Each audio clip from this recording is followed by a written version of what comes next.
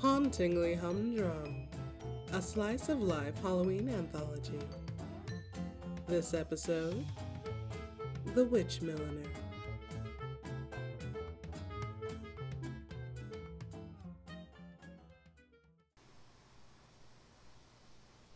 September and October are always the busiest months of the year for me. If clients are savvy, they get their orders in early. Every witch always wants a new hat for Halloween season. I can make a hat for any age or any size. There was once a dragon who wanted a new hat for their humanoid form and their more impressive dragonoid form. One was a 23-inch hat size, and the other was 2 stories tall by the end of it. And I had to felt it myself. I couldn't find a material in their preferred color that was thick enough. I do good work. You wouldn't be a witch milliner for long if you weren't making good hats. But I think my draw is I'm more personable. I try and make the whole process more of an event, which is why I think I tend to get more family orders. A few years back, there was this one couple with their daughter. This Halloween was going to be her first Halloween flight, flying on a broom all on her own. And one of her mothers was in the family way, so they might not be able to all fly together next year. So they were making this big to-do about her Halloween hat and letting her choose how she wanted it made. It could have as many ribbons or explosions as she wanted. Smoke explosions from a tiny cauldron on the brim were a very popular trend that year. Green and purple smoke, especially popular. Now, I could tell this child was raised to be very comfortable in who they were and what they liked because they did not hesitate to say they wanted a bat on their hat. Not a cute stuffed toy animal, a moving bat. Not a bat puppet that could make the wings flap on command. A living, breathing bat. Well, of course their mothers tried to dissuade them. Wouldn't you like a cute bat toy so you can play with it? But look at all the tiny pumpkins. Don't you want tiny pumpkins on your hat? Tiny pumpkins are always popular. While they were floundering, I crept down and asked that child if she was looking for a bat familiar or a bat friend, because I can't help with familiars, since my trade is in hats. But if she wanted a friend who'd only be on her hat for Halloween, that might be possible. She was about 10. They always get like that at 10. Old enough to start more practical studies, learning just enough to know what excitement and trials lie ahead. She didn't just want a bat, she wanted help. She wanted a sympathizer. It was going to be her first Halloween flight all on her own. That's exciting and scary. So, I contacted a local vampire clan. They'd only just moved to our neck of the woods recently at the time. I asked them what their plans were for Halloween. My hope was to have one of the younger clan members join her on her ride, sit in her hat, join in the fun, understand her anxieties in a way only a peer can. I got the parents in contact with each other because it was a nice suggestion, but really it was up to them to get it all officially arranged. So time flies. I make the hat. It's gorgeous. Some of my best work that year. I went with a burnt orange felt base, adorned with tiny pumpkins, crisp autumn leaves, black ribbon for the hat band, and brown ribbon for embellishments. And it even had glowing red eyes near the middle of the crown. A masterpiece that would look good with or without a bat in it. After all, their friend would only need to be in the hat for one night, and the child would need that hat after Halloween. Every client I have under the age of 14 always wears their hat every day for months. If they're older, they usually think of it as a special occasion hat.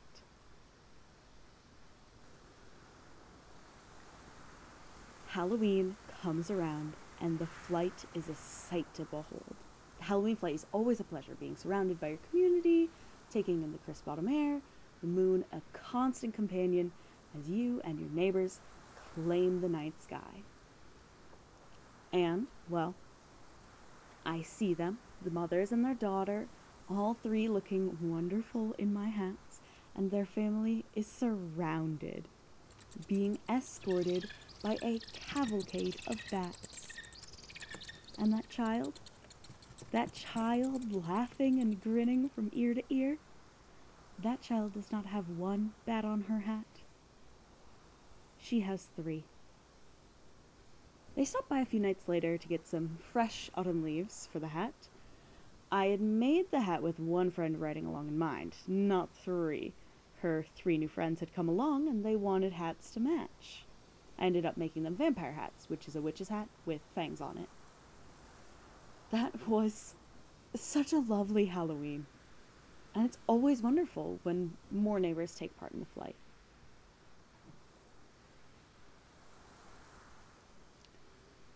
Well, back to work. Pastel skulls have been popular this year, and I'm trying to see if it's better to hand paint them or dip dye them. Happy Halloween!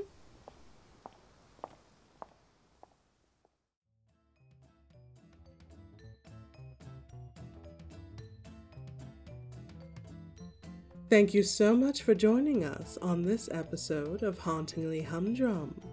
The Milliner was performed by Glory Duda. This episode was written and sound designed by Sade Oyemakinwa. I must also give a special thank you to Ria Koo for making the bulk of the show's transcripts. Ria has made the last few weeks of production a dream, and if you're making a show, I highly recommend Ria's transcription services. You can find Ria on Twitter, @RiaKooh. That's RiaCooh.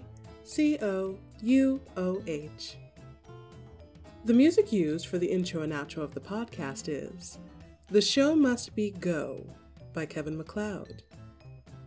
Links for transcripts and casting crew information can be found in the show notes. Well, my dears, we've come to the end. That was the 13th of 13 Tales of Magic and Mundanity. I'm Sade Oyemakinwa, and I'm so grateful to you for coming on this journey with me. This entire show has been a whirlwind. I've wanted to make this show for the past couple years and was never able to on my own.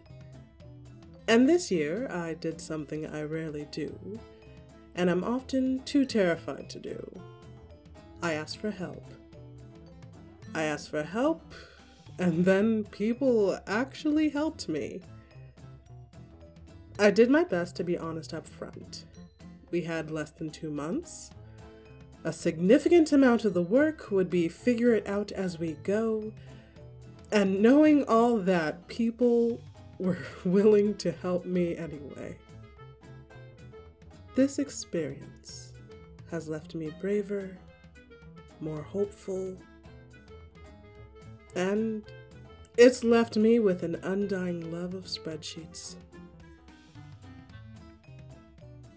I will never be able to express my gratitude to the amazing cast and crew of Hauntingly Humdrum. Any words I could find would pale in comparison to what they've done for me. This show is so much more vibrant and varied than I could have hoped to accomplish on my own. I encourage you all to take a look at the cast and crew page on the website and know that every single person listed can say without a doubt that they helped make someone's dream come true.